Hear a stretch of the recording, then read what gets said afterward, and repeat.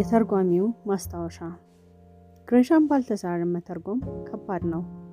አንድም መጀመሪያ ከተጻፈበት ስፓኒሽ ቋንቋ በኋላ የተመለሰበት የእንግሊዝኛ ቋንቋና ጊዜ አሁን ከምንጠቀምበት የቋንቋ ዘይና አኗኗር ጋር ስለሚራረቅ፣ በሌላም በኩል የተለያዩ አይነት ትርጉሞች ስላሉ የብዛታቸውን ያህልም በመልእክታቸው ይዘት ስለሚለያዩ ነው።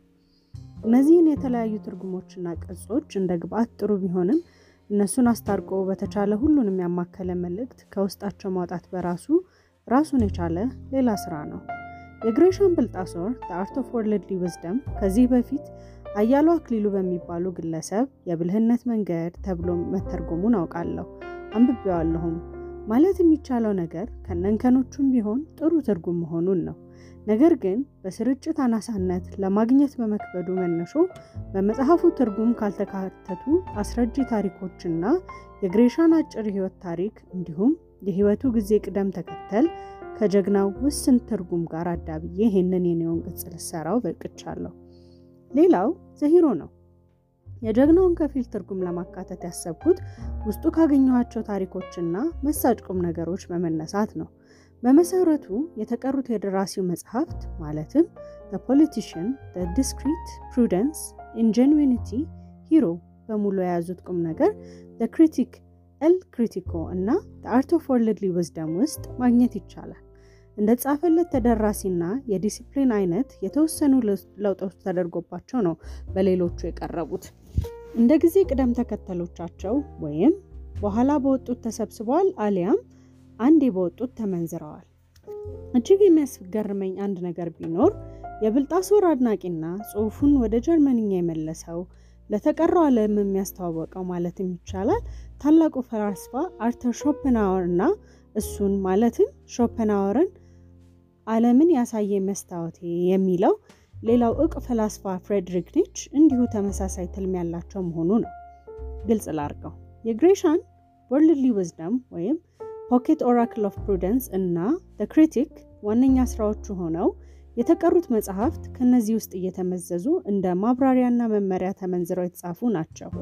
አሊያም በእኔ ሐሳብ እንደዛ ይመስሉኛል። አብዛኞቹን አስተያየቼ ነው እንደዚህ ማለቴ።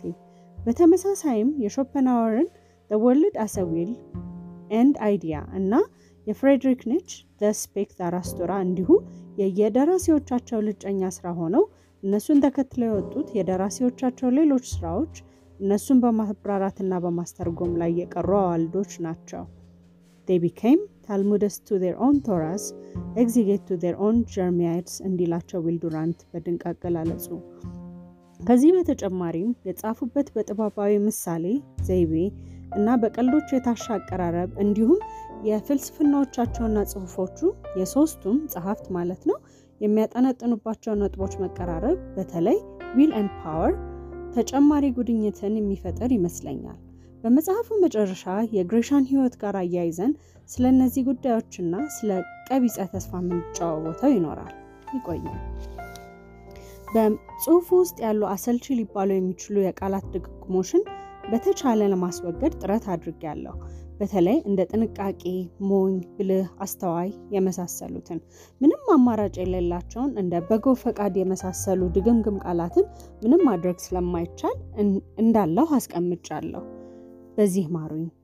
ከላይ እንደተነጋገርነው The Art of Worldly Wisdom ውስጥ ያሉ The Hero ውስጥም ድጋሚ የተብራሩ ሐሳቦችን መድገሙ ጥቅም ስለሌለው ገድፌያቸዋለሁ። የተቀሩትን ሊነበቡ ይገባቸዋል ያልኳቸውን ከThe Hero ላይ ተርጉሜ አካትቻለሁ። በመጽሐፉ ውስጥ ያሉ ያልተለመዱ ቃላትን በሙዳየ ቃላት አንዳንድ መብራራት ይገባቸዋል ያልኳቸውን አገላለጾችና ታሪኮች በአስረጅው ክፍል አስቀምጫለሁ።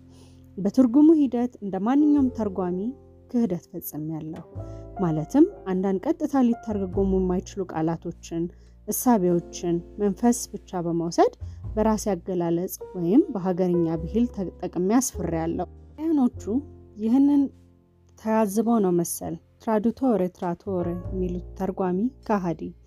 አንብባችሁ ከተመቻችሁ ለሌሎች አንባቢ ባልንጀሮቻችሁ ምስክርነታችሁን ስጡልኝ። ካልተመቻችሁ ባስቀመጥሁት የኢሜል አድራሻ ልኬን ንገሩኝ። አመሰግናለሁ።